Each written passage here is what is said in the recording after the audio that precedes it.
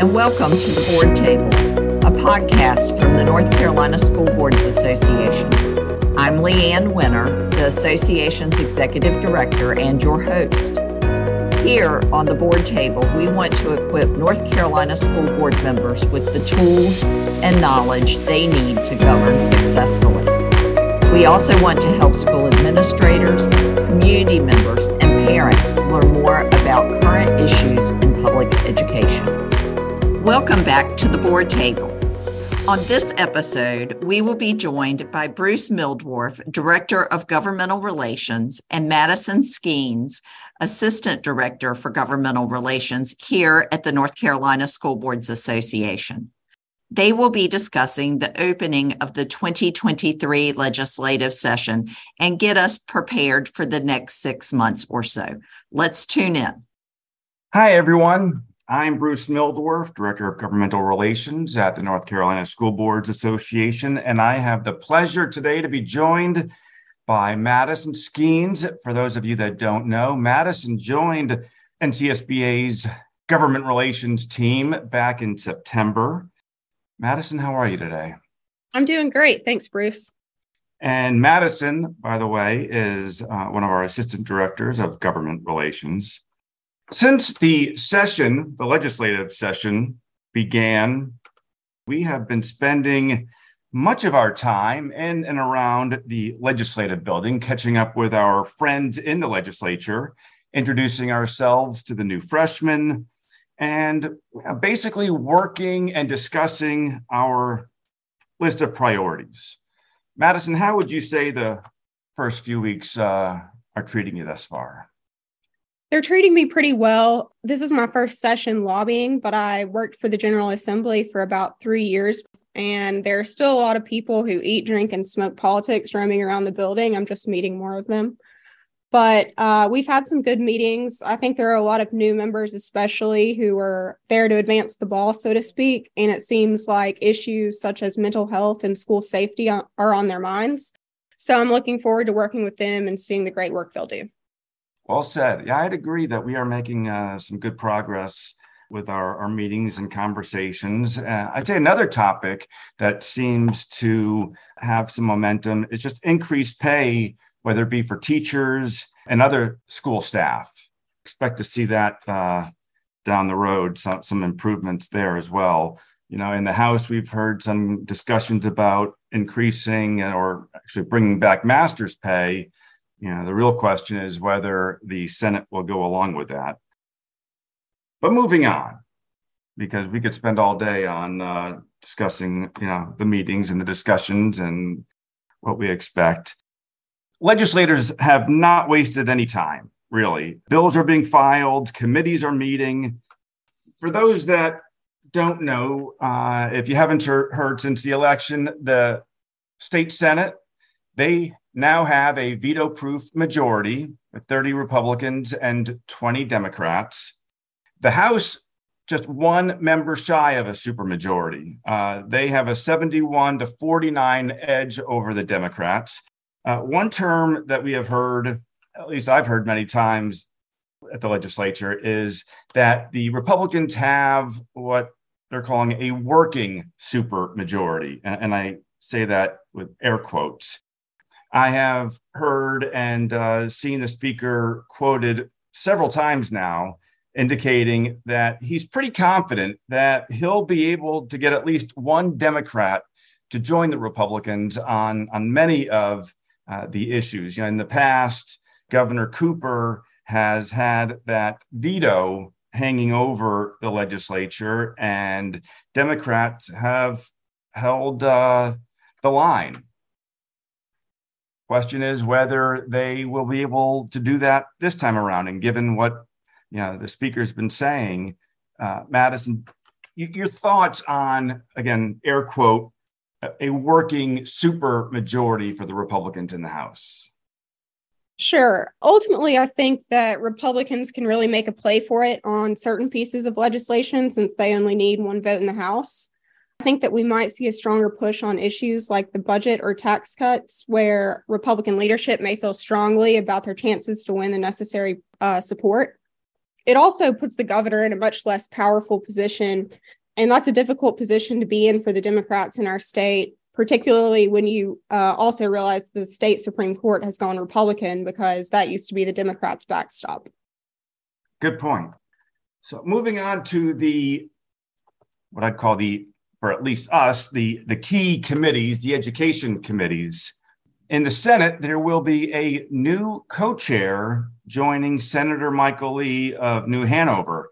Senator Galey, Amy Galey from Alamance, is a new co-chair of the Senate Ed Higher Ed Committee. She represents Alamance, she's from Alamance, represents Alamance, and also part of Randolph.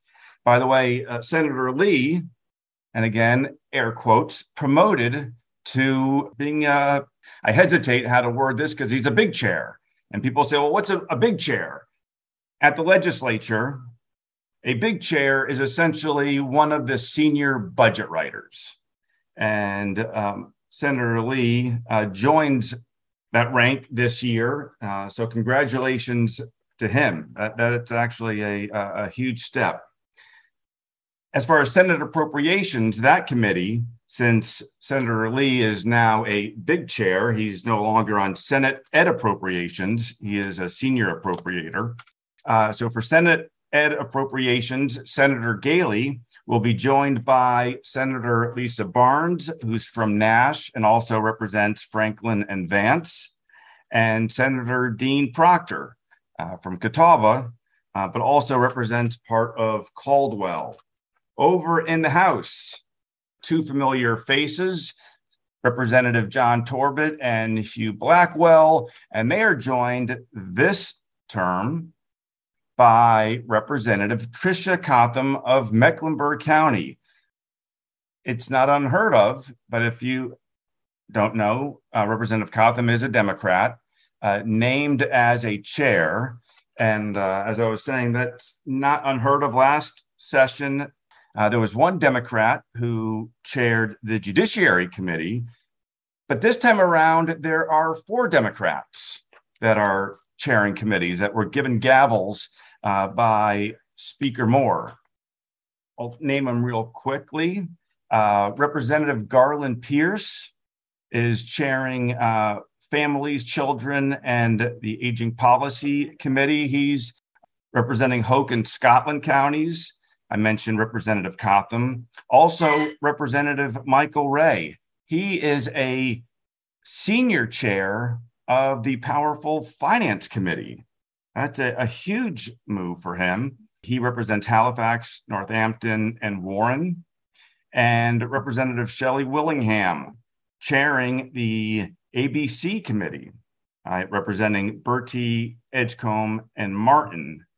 You know, interesting that given the numbers, when you really look at it, 4 Democrats given gavels. When we talk about the working super majority, not sure the expectation for those members, but I know a lot of eyes are looking in their direction. So, Madison, overall, any thoughts about the session? I'm just looking forward to the upcoming session and working with the members who work tirelessly to make North Carolina so great. Wow, I could not have said it better myself. You know, I think another thing that I'm kind of looking forward to is, you know, given the numbers, last session you saw a lot of or plenty of negotiation discussions up front. Unclear how that will play out this session. Will it happen on the front end, the back end? And also, you know, when we've seen in the past a party that is the dominant party, it's not always Republican versus Democrat. It is now that the Republicans are the dominant party, it's the Republicans in the House versus the Republicans in the Senate. It's politics. And in politics, there are power plays. And it'll be real interesting to see how that plays out on individual topics and issues, but really the budget as well. You know, we didn't have a state budget passed until November of last year. when there is that power play, will it be held up over an issue? Early on in the early 2010s, budgets were passed rather quickly when Republicans held a large number in both sessions. As the decade went on, it wasn't as it actually started getting later and later. So now that Republicans are back with the numbers that they have, we'll see how that plays out. I think that'll be very interesting to see. Anything else that you'd like to add, Madison? I don't think so.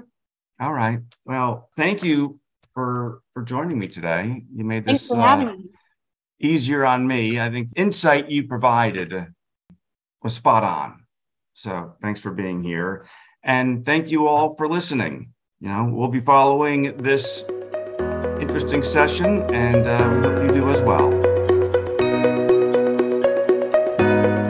Have you ever heard the saying, if you're not at the table, then you're on the menu? Subscribe to this podcast to make sure you always have a seat at the table.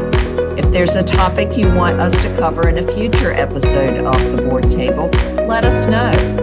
You can find us on Twitter at NCSBA,